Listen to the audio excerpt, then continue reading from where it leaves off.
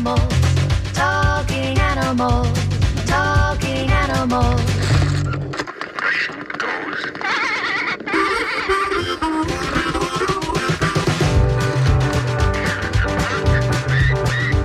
It walks like an animal.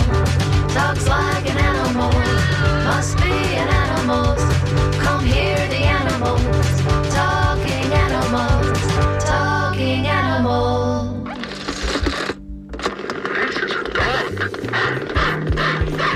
Good morning. This is Talking Animals on WMNF. I'm Duncan Strauss. My guest today is Gene Bauer, co-founder and president of Farm Sanctuary, with the chief location in Watkins Glen, New York, and a second location in Acton, California. Farm Sanctuary might be considered the granddaddy of farmed animal sanctuaries and certainly an exemplar of such facilities.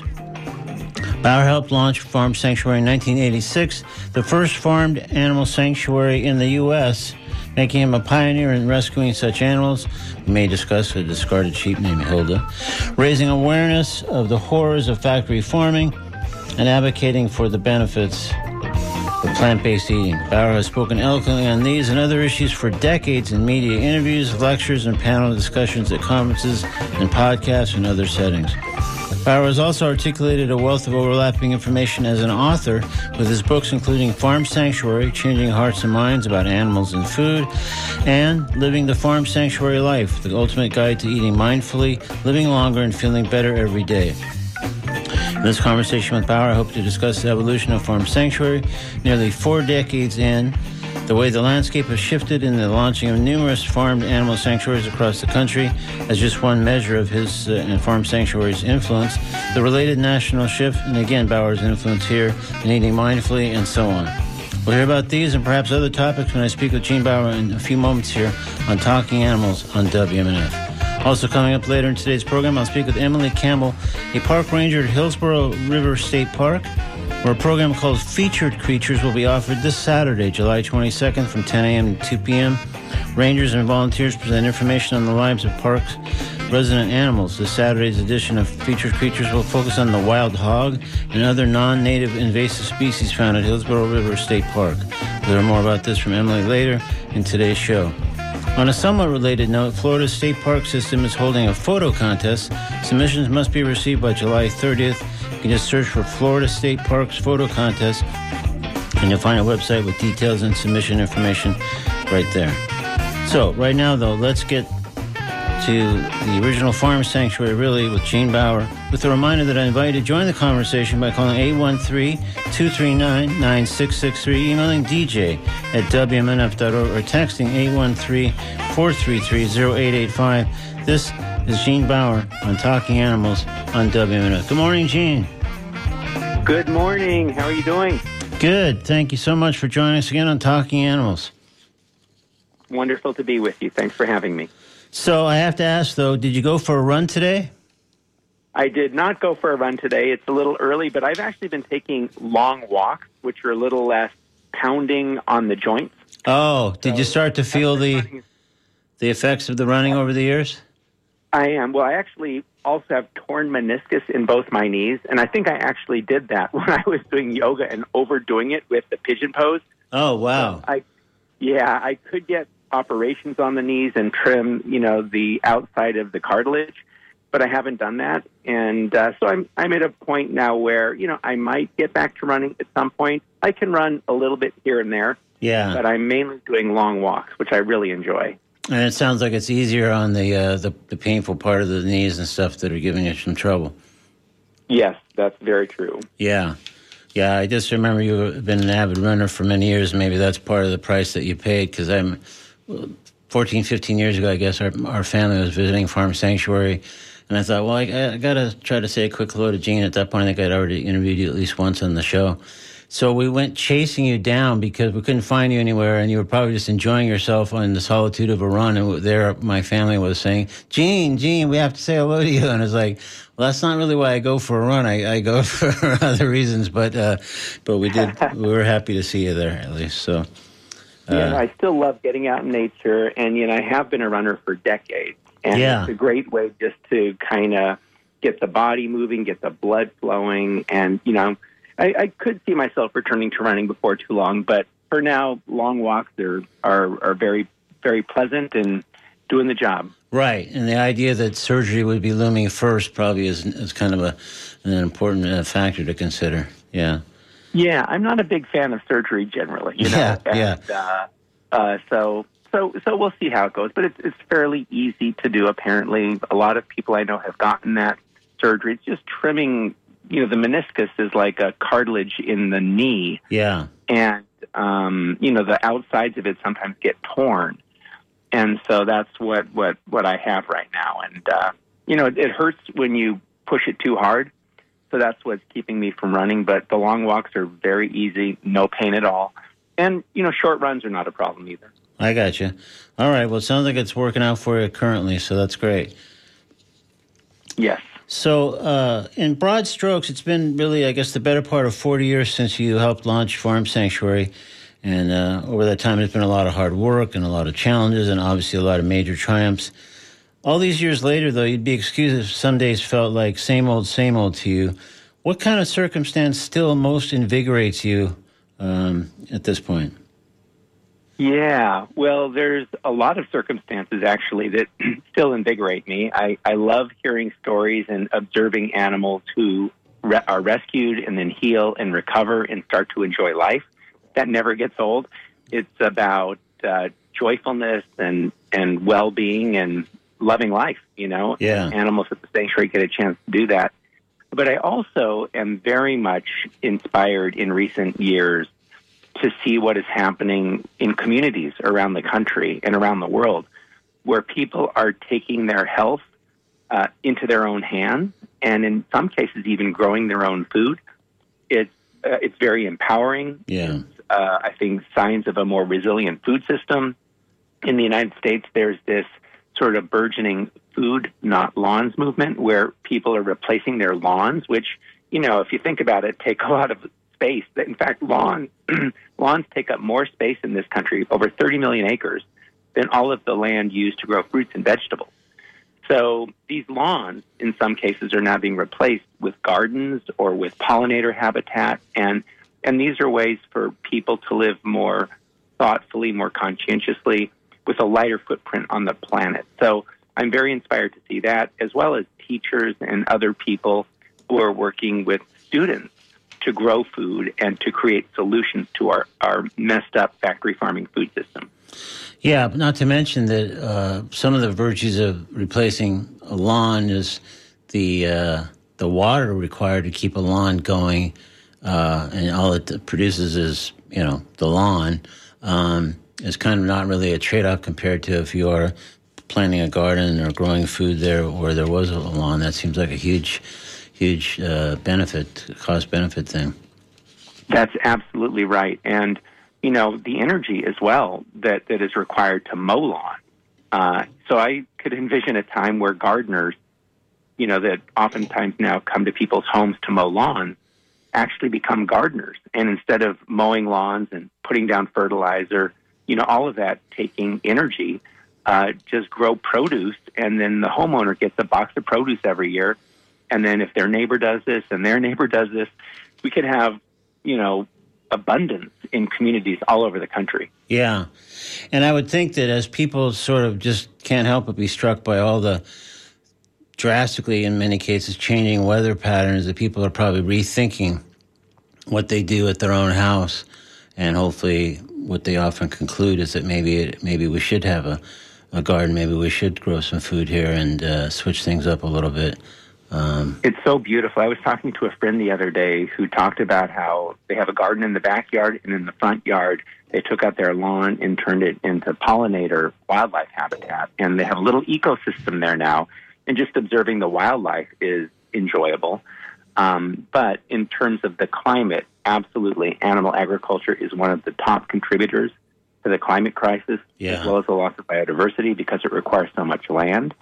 And people who have homes and have yards have an opportunity to create more global resilience on the earth. And, by growing plant foods and allowing areas to be rewilded, we actually help to sequester carbon and lighten the greenhouse gas load on the atmosphere. So there are things, not one garden's not going to change the world completely, but it's significant. And if enough people do this, we could have a big impact.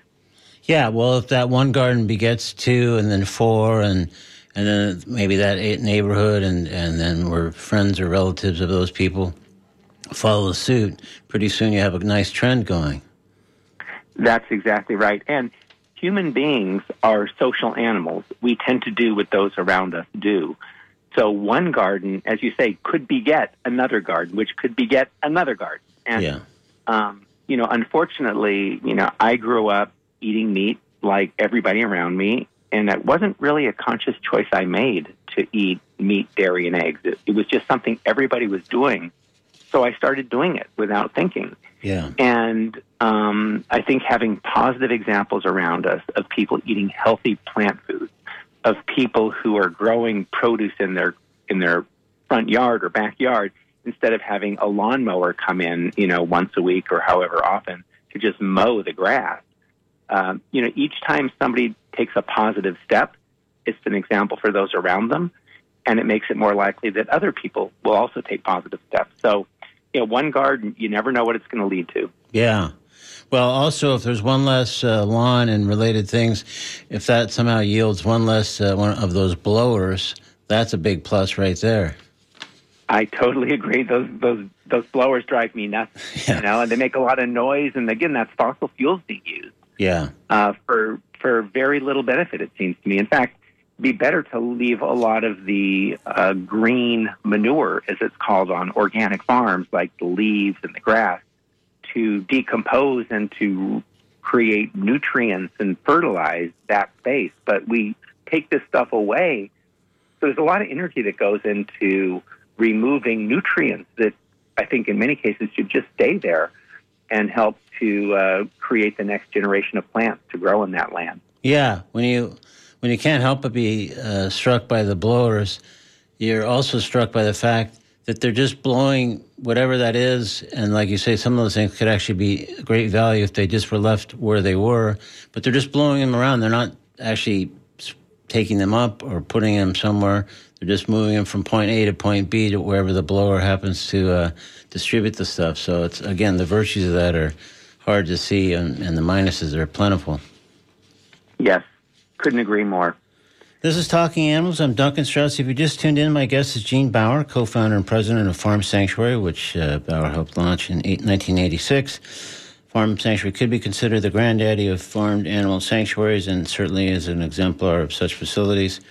And Bauer is a pivotal pioneer in this realm. If you'd like to ask Gene a question or offer a comment, please call 813-239-9663. Email dj@wmnf.org or text 813-433-0885. So I just noted, as I kind of briefly in the opening as well, over the years, an enormous number of farmed animal sanctuaries have popped up across the country.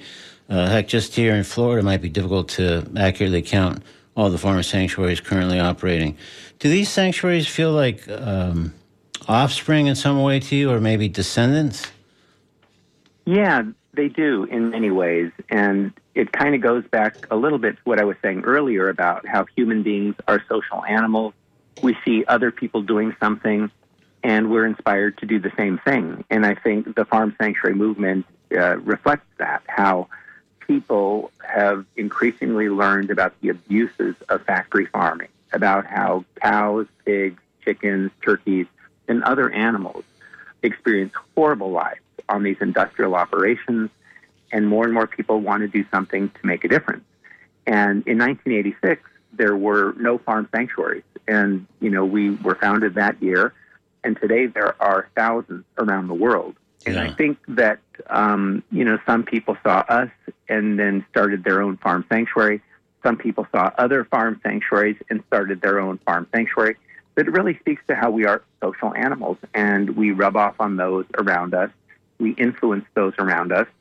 And I think farm sanctuaries can have a very positive influence because they help people to see farm animals as living, feeling creatures who are not that different than cats and dogs, who have feelings, who have memories, who have relationships, and who want to enjoy their lives just like human beings or cats or dogs or any other animal. And if we can live well without causing harm to these other animals, why wouldn't we? And I think more people are starting to ask themselves that question.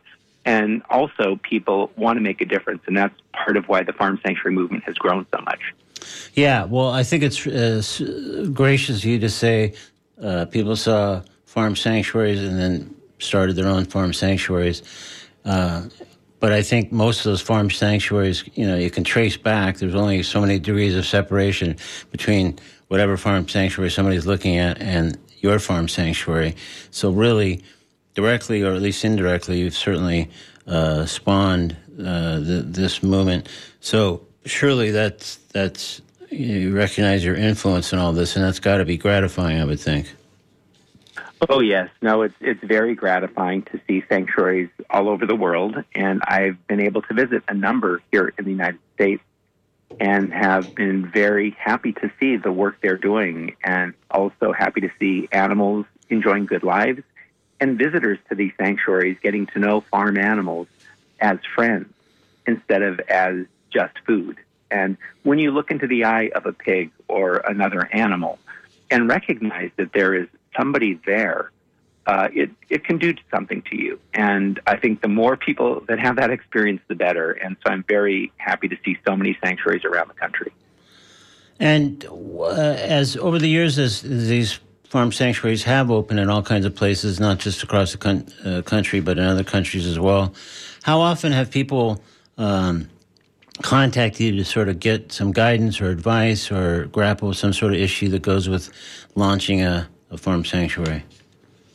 We are regularly contacted by individuals in the U.S. and around the world interested in starting a sanctuary or grappling with challenges of running a sanctuary. And so we have numerous conversations every day, and that is continuing. And we're very happy to be a resource and to be able to share our experiences, share what we've learned, share some of the challenges, and share also some of the opportunities with other sanctuaries. And, one of the key issues that you always rub up against when you are an animal sanctuary is that ultimately, especially when it comes to farm animals, we can't rescue ourselves out of this factory farming problem. There are literally 10 billion farm animals raised and slaughtered every year in the United States. And so even if we rescued 1 million animals a year, which is not practical or possible for us, it would be a drop in the bucket. So what we ultimately need to do is to go upstream and to prevent the need to rescue billions of animals every year. And again, for sanctuaries, it's tough because every single individual who's exploited in the system deserves to be rescued. And so ethically, we, in a sense, have an obligation to do it, but it's impossible. So you do the best you can, you provide as many homes as you can, but I think it's also very important to put energy into educating people and to advocating for reform in the food system. The best way to prevent farm animals from being exploited and slaughtered is to change what people eat. And so if we can start shifting the food system towards more plant-based agriculture and away from animal agriculture, it would be good not only for non-human animals, but also for humans and for the earth. In the United States, 10 times more land is used for animal agriculture than for plant-based agriculture. So changing to plant-based would open up so much more land for wildlife, which is really important, that we're destroying ecosystems, we're destroying rainforests in order to grow food or feed for farm animals. And that is also very inefficient. We're squandering scarce water resources. Recently there was news about the Colorado River out west and how western states are vying for the right to have this Colorado River water. And the Colorado River doesn't even reach the ocean anymore. Yeah. But one of the things that was not adequately elevated as part of that conversation is the fact that most of that water is being used for animal agriculture to irrigate crops that are fed to farm animals. And so if we stopped eating farm animals, there would be much more water available for other, I would argue, more viable and more sensible uses.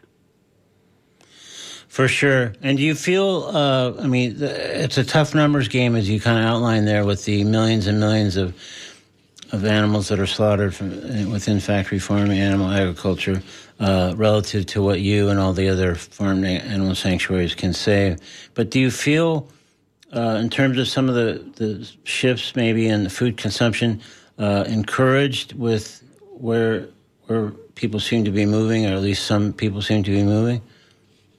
Yes, I am encouraged to see a growing awareness about factory farming and a growing interest in plant-based food. I'm very happy to see businesses actually being developed, in entrepreneurs and innovators coming up with alternatives to animal products and that will help prevent the suffering and the slaughter of these other animals. So there's a lot of energy in this space right now, which is very good. And unfortunately, though, we're up against an agricultural system that's heavily subsidized by the government, that spends literally billions of dollars every year to enable our factory farming system. And, one of the biggest, most entrenched interests in Washington, D.C. and in state capitals is the dairy industry. And there was a study done a few years ago looking at dairy industry income. And they found that over 70% of dairy industry income came from government programs. So that is terribly inefficient. And unfortunately, that has perpetuated this cruel system that is not only bad for animals, but also very difficult for small dairy farmers who are having a hard time staying in business. And they're just holding on, and they're getting government money to continue raising cows and milking them.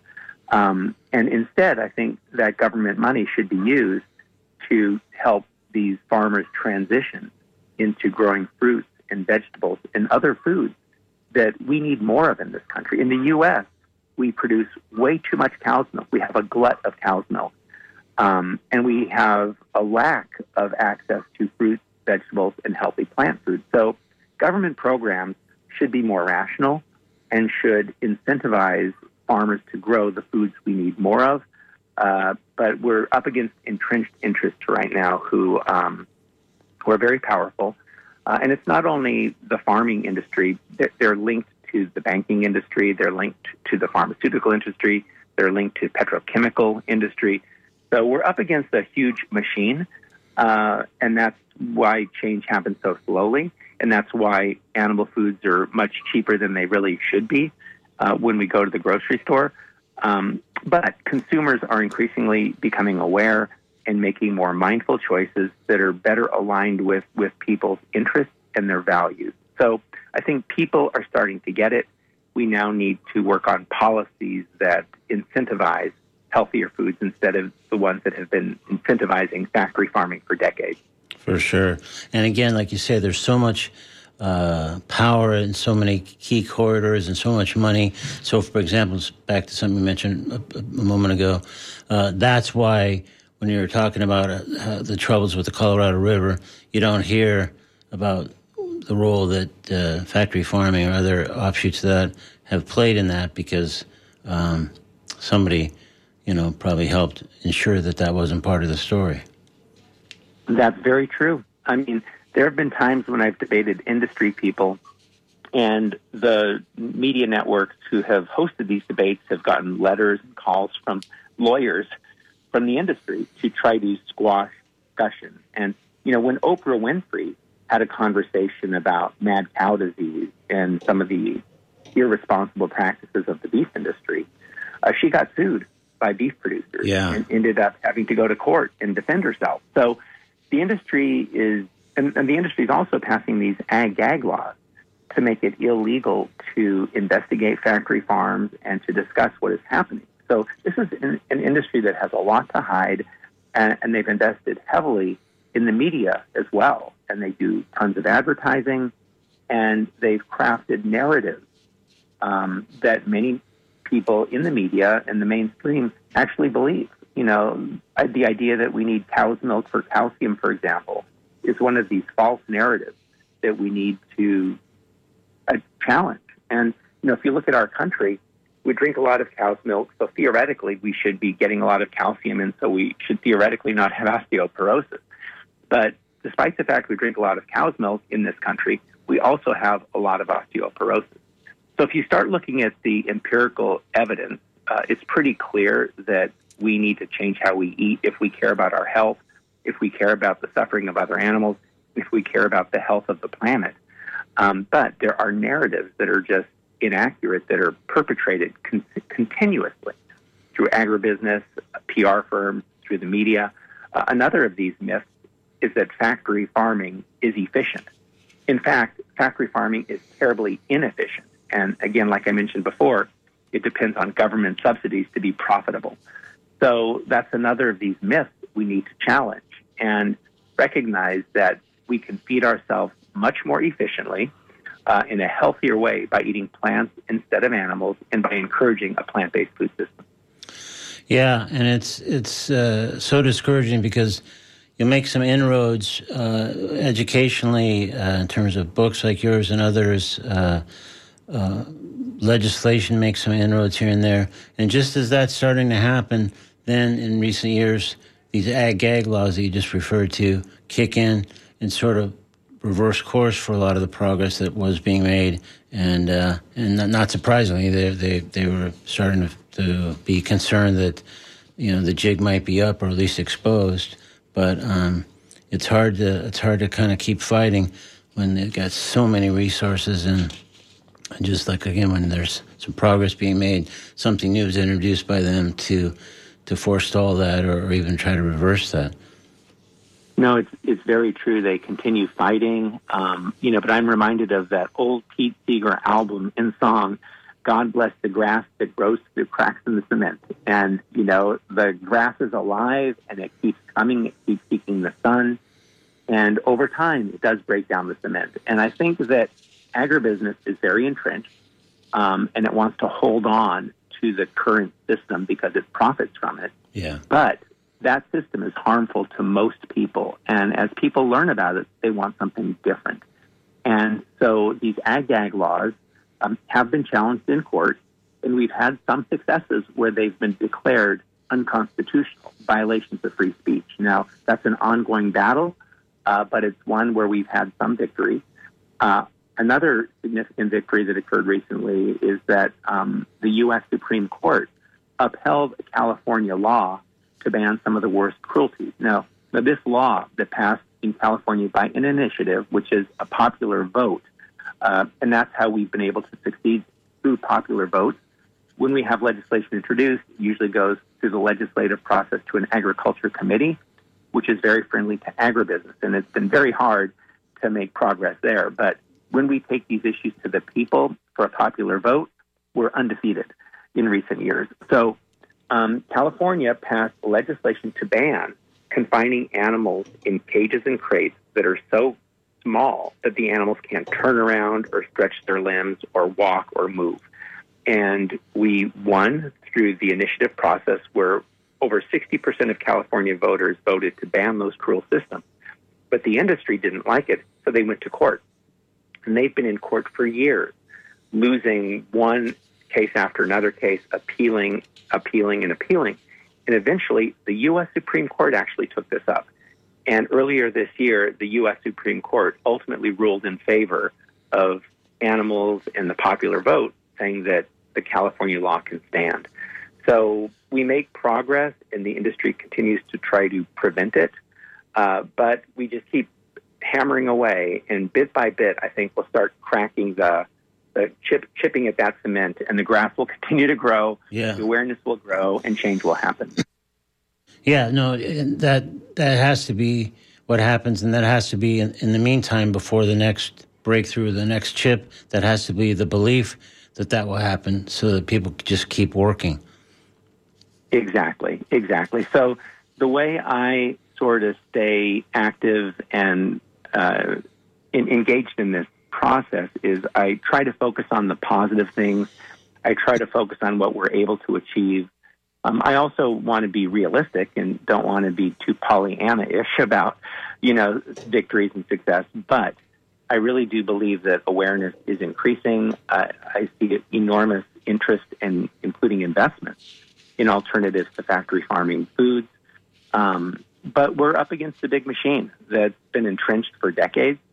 And but I do hold on to the small victories. And I also believe that small victories rub off and grow into bigger victories. And small changes over time can become big changes. So, I have hope, I have optimism, and that's what keeps me going in this work.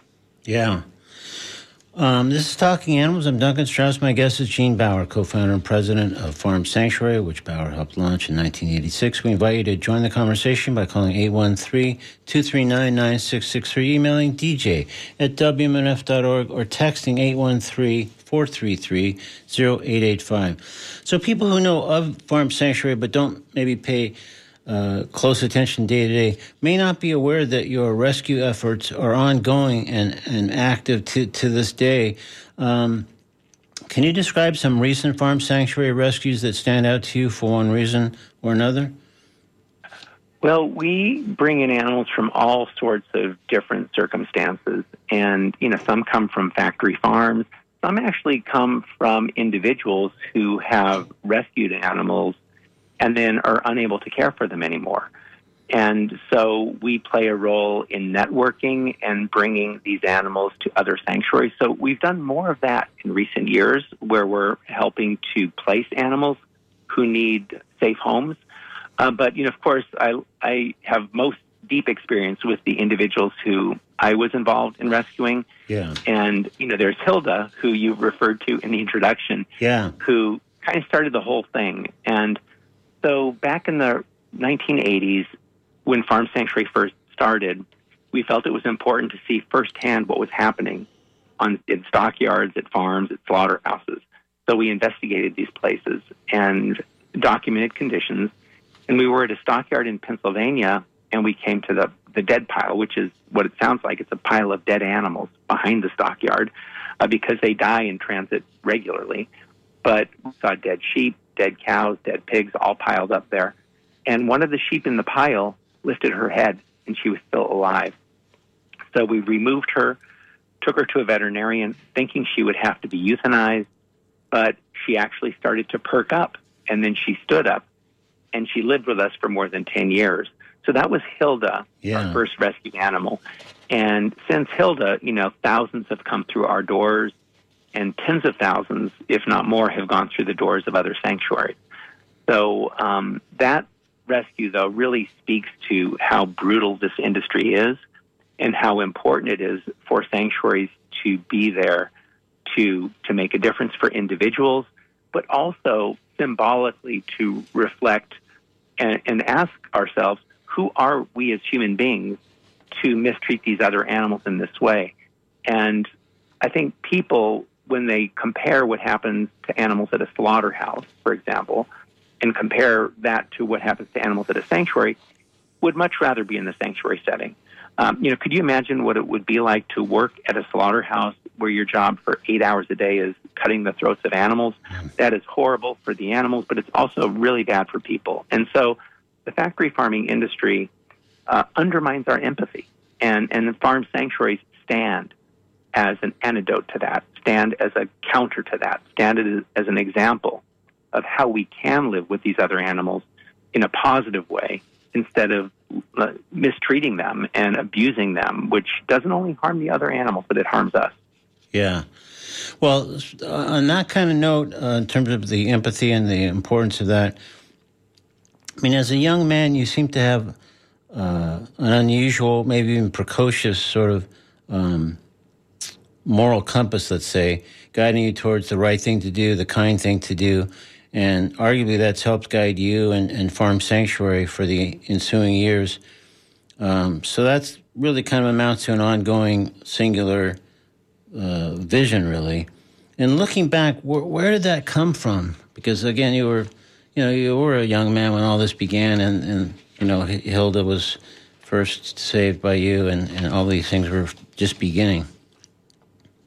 Yeah, well, I think that, for me as a kid, like most kids, they're sort of curious, they're interested in the world around them. And, I was born in 1962, so, the Vietnam War was on television, the Cold War was all around us.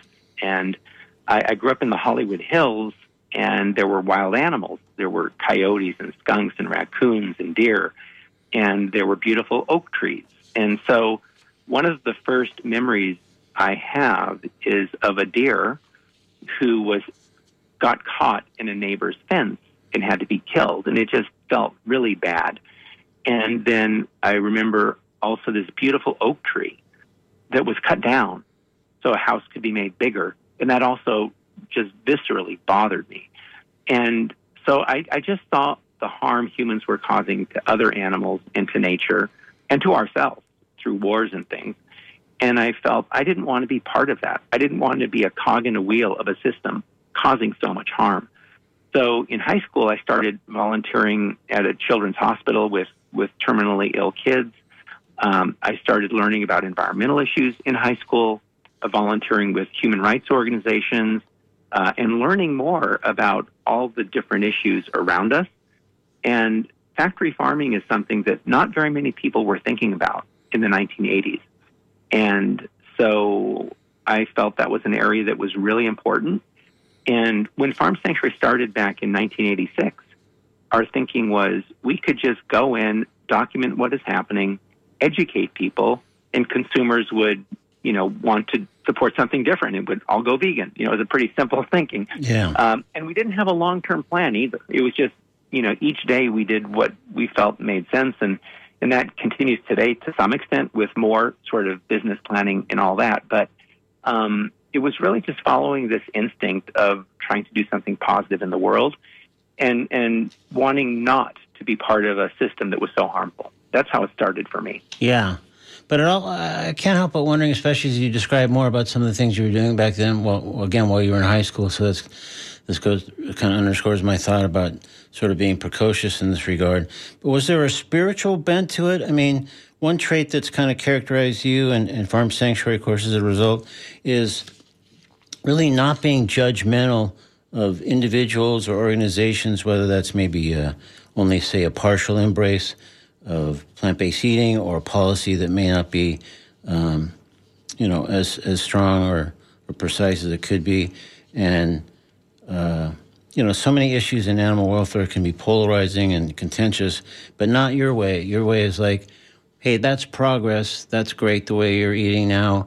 Maybe the next step will be this, or that policy, sure, maybe could use a little refining, but I think we applaud and support it in the meantime. I mean, that just seems to be your way.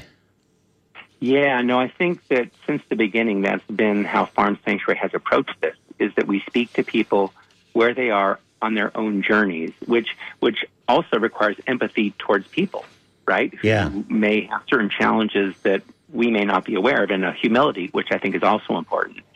And so in terms of spiritual practice, I think I've thought a lot about that over decades, and, I think that the best approach is to be about inclusion and empathy and helping to empower people, also recognizing that people are fallible, we make mistakes. And so there's that saying, love the sinner, hate the sin. Mm-hmm. And I really try to embrace that. And I think when religion or when activists can be too judgmental and too strident and too righteous, it can put up walls. So, and it prevents us from actually understanding where there may be opportunities to find common ground. And when we can find common ground, we can start building from there. And that, for me, is really important. And it requires a real empathy to try to understand where somebody is coming from and to try to understand what is relevant and what is important to them and why they might feel the way they do. And it can be tough because, we often deal with individuals who are really hard to deal with. And, but there's also that saying, hurt people hurt people. So oftentimes those who are the most challenging to speak with or to have conversations with are some of those who are most in need of those kinds of conversations. It's just a matter of how do you have those conversations, and that's not easy to figure out sometimes. Yeah. Well, when you talked about hurt people, that reminded me of something else that I was really struck by, and we're sort of unfortunately nearing the end of our time, Gene, but in our remaining time, I want to at least address this and maybe one or two other quick things.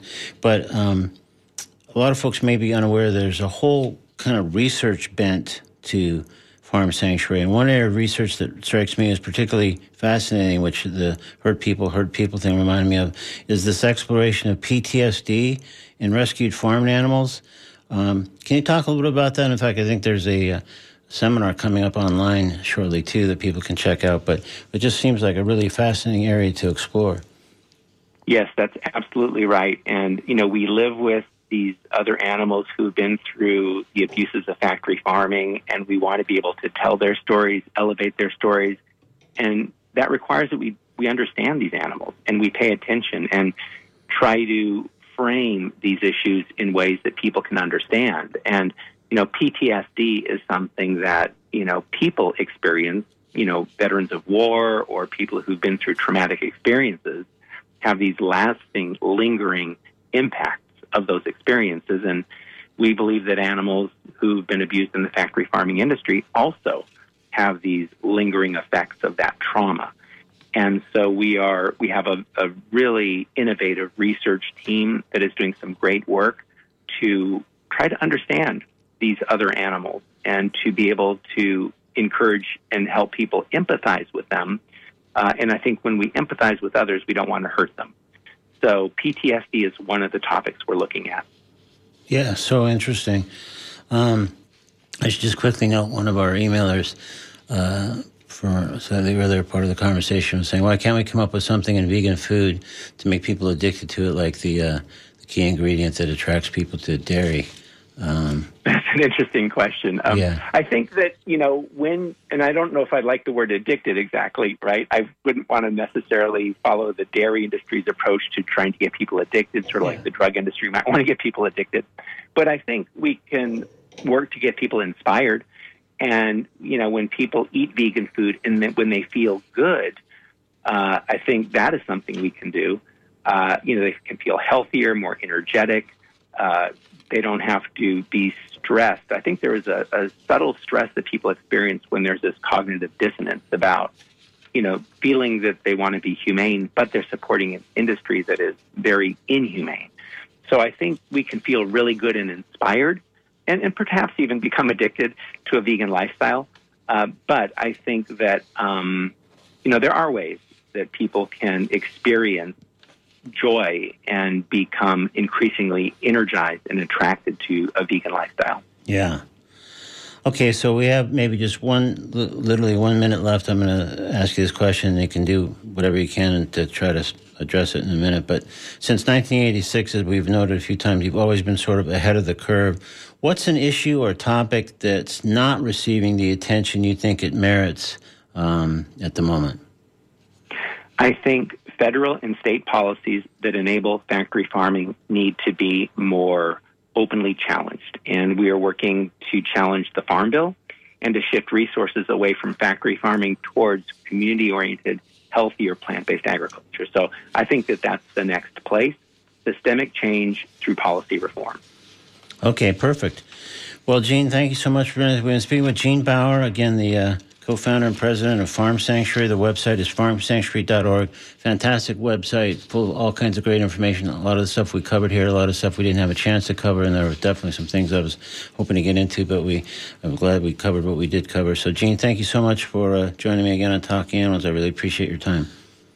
Thank you very much, Duncan. Always happy to do it. You have a wonderful day. You too. Thank you. In a moment, I'll talk with Emily Campbell, park ranger at Hillsborough River State Park, about the Featured Creatures program happening this Saturday, July 22nd, from 10 a.m. to 2 p.m. The focus of this edition will be the wild hog. We'll hear more about Featured Creatures when Emily Campbell joins us in just a moment here on Talking Animals on WMNF. Right now, though, let's step into the Comedy Corner with Kevin Nealon and a piece with a peripheral connection to our Farm Sanctuary conversation with Gene Bauer. This is a piece called Cows on the Roof from Kevin Nealon in today's Comedy Corner on Talking Animals on WMNF. Most animals are smart, though. I remember during the tsunami in Sri Lanka, I read about this. The animals, they have like a sixth sense. They knew it was coming, and they took off for the hills the day before it happened. They all survived. They didn't tell anybody else. They kept it a secret. They said, come on, just us. Come on, keep it quiet, move it along. Let's go. But I have a whole newfound respect for animals now. I give them a lot more credit. In fact, now, when I see a dog chasing a car, I will chase that car, too. Oh, yeah. Animals are something. I rescued a couple of cats not long ago. Hey, do your cats throw up all night long? Is that what they do? Is that the MO? I mean, all night long, all I heard was, whoa! And I wake up in the morning, and there is puke everywhere. It's like living in a fraternity house or something, it's just crazy. And you know what? Not even puke. They're hairballs. And I know that because I sifted through it with a little stick. A couple of berries, but mostly hair. Mostly hair. Yeah. And you got to get it off the carpet quick, otherwise it stains. You've got to make a decision. Either get them off or let them accumulate and become like a sticky shag carpet after a while. Animals are smart. That's all I'm going to say.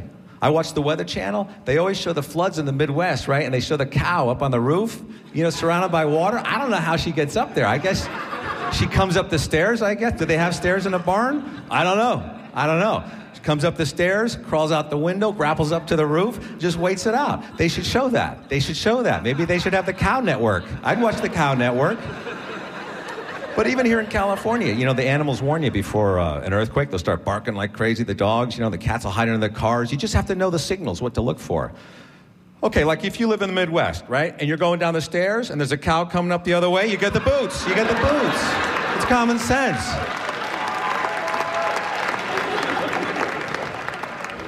Look at the guy in the back. Check him out. What's he doing? That was Kevin Nealon. With a piece called Cows on the Roof in today's Comedy Corner, taken from his album, Now Hear Me Out. Now it's time to speak with Emily Campbell, Park Ranger at Hillsborough River State Park, about the Featured Creatures program happening this Saturday, July 22nd, where the wild hog, among other critters, will be discussed. To fill us in, let's welcome Emily Campbell on Talking Animals. Good morning, Emily. Hey, Duncan. How you doing? Doing great. Thanks for joining us on Talking Animals. So, first, maybe you could just describe Hillsborough River State Park. Oh, absolutely. It's one of our beautiful Florida state parks located in the Tampa area. We have access to one of two Class 2 rapids in the state of Florida, some beautiful hiking trails, a great place to get out and stretch your legs. We also have camping and kayaking and picnic areas in the park. That sounds great. Wow. So, how long have you been a ranger there? Going on about 2 years now. And is that how long you've been a ranger overall, or were you a ranger elsewhere before? Well, I started down at Ybor City Museum State Park. Okay. It's a museum, and started to cross-train, and now I get to spend part of my time talking to history nerds and part of my time talking to nature nerds, and I've never looked back. That's great. So, what do you like most about being a park ranger? Well, I think that comes down to the program. Really, the best part about being a park ranger in general is getting to share the beauty of the cultural and natural resources that we protect here in the state of Florida. Getting to share just the amazing and unique ecosystems and the real Florida. So the Featured Creatures program is wonderful because it allows rangers to pick a topic that they are particularly passionate about and discuss it with our incredible visitors and communicate in a way that shows why we love Florida. Well, that's great. Well, let's talk a little bit more specifically about that, since that's kind of the ostensible reason for our chat today. So the next edition of Featured Creatures, as we noted, is this Saturday, July 22nd. Takes place from 10 a.m. to 2 p.m. But how does it actually work? So, like if I wanted to come to the Featured Creatures program, what would I do? How would I sign up? Or do I need to sign up? Or how does it work? There is no need to sign up. It is an open program, so you are still going to have to pay admission to the park. Just come and visit us over here in the main pavilion area, and we'll have activities and interpretive programming to discuss actually the headlight elater beetle. So, oh, wait, what happened to the wild hog? Oh, we have had a change of curriculum. There are just too many amazing animals to focus on. Oh, my God, I can't keep up. Okay.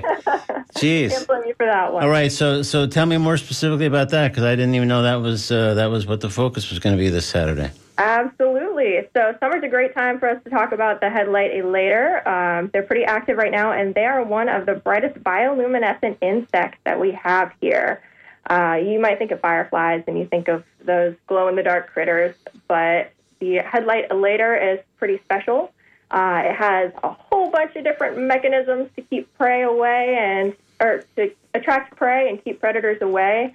Bioluminescence is just one of them. So we're going to be talking about how all of those different characteristics make it not just success in nature, but also important to the ecosystem in general. So I take it that the bright light that they emanate answers, at least in some way, loosely, both the question about how to attract prey and how to avoid predators. It does, yep. Same with that clicking noise. They are a click beetle, so they do put out a noise as well for the same purpose. And if you are out for a night hike in your neighborhood and you see what look like glowing green eyes in summer in Florida, there's a very good chance that you have actually just encountered a headlight elater. Wow. So how often is Featured Creatures presented? Sure. So it is quarterly. We put it on as we are able, try to keep it seasonally appropriate. So we'll be doing a fall program, a winter program, and you can follow along on our website as we announce the different critters that we'll be introducing for those. So in one of the subsequent ones, will the wild hog that got preempted be presented after all, or? You know, I am not sure about that one. I can't give a hard answer either way. Okay. The next one that we're looking at might have to do with monarch butterflies. Oh, I see. Yeah, that makes sense. Adders. Yeah. That's cool. So I take it like whatever ranger is primarily going to present the program gets to select what the featured creature will be featured that day? Exactly. So the rangers here have an incredible body of knowledge on their park, and it feels so authentic to be able to share what you love about the place that you work, especially when you get to be out here in the woods like this. Yeah. It really leads to a genuine connection between the rangers and our incredible guests. That sounds great. So basically, let's just review the details for people who might have come in a bit late and or might be driving around. So I guess this could be found online at through like Eventbrite and or elsewhere if people wanted to get the details, if they're not in a position to jot them down now, but they're interested. Absolutely. You should check out the Florida State Parks website, floridastateparks.org. We do have an events calendar, not just for our park, but for many local parks to keep up with what's going on. Okay, that's great. So just to review one last time, that's this Saturday, July 22nd from 10 a.m. to 2 p.m., Hillsborough River State Park in the main pavilion areas where the actual presentation is given. And so that's, and it's all about the headlight elater.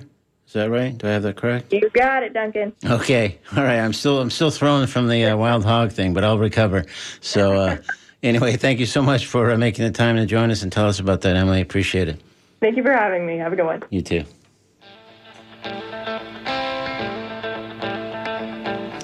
Coming up on WMNF, we'll be presenting another edition of Background Briefing. After that, we shift back to music programming with Jim Bannon holding forth from 1 to 3, followed by Robin and Cassie from 3 to 6 p.m. Then our terrific Wednesday night block of Latin music kicks in. Meanwhile, on this show is a moment for the name Animal Tune. I'll be offering something fabulous from the Talking Animals Vault to the first person who calls 813-239-9663 and correctly identifies this animal song. Let's name that animal tune on Talking Animals on WMNF. I ain't gonna work on Maggie's farm no more. No, I ain't gonna work on Maggie's farm no more. Well, I wake up in the morning, hold my hands and pray for rain. I got a head full of ideas that are driving me insane. It's a shame the way she makes me scrub the floor. I ain't gonna work on Maggie's farm.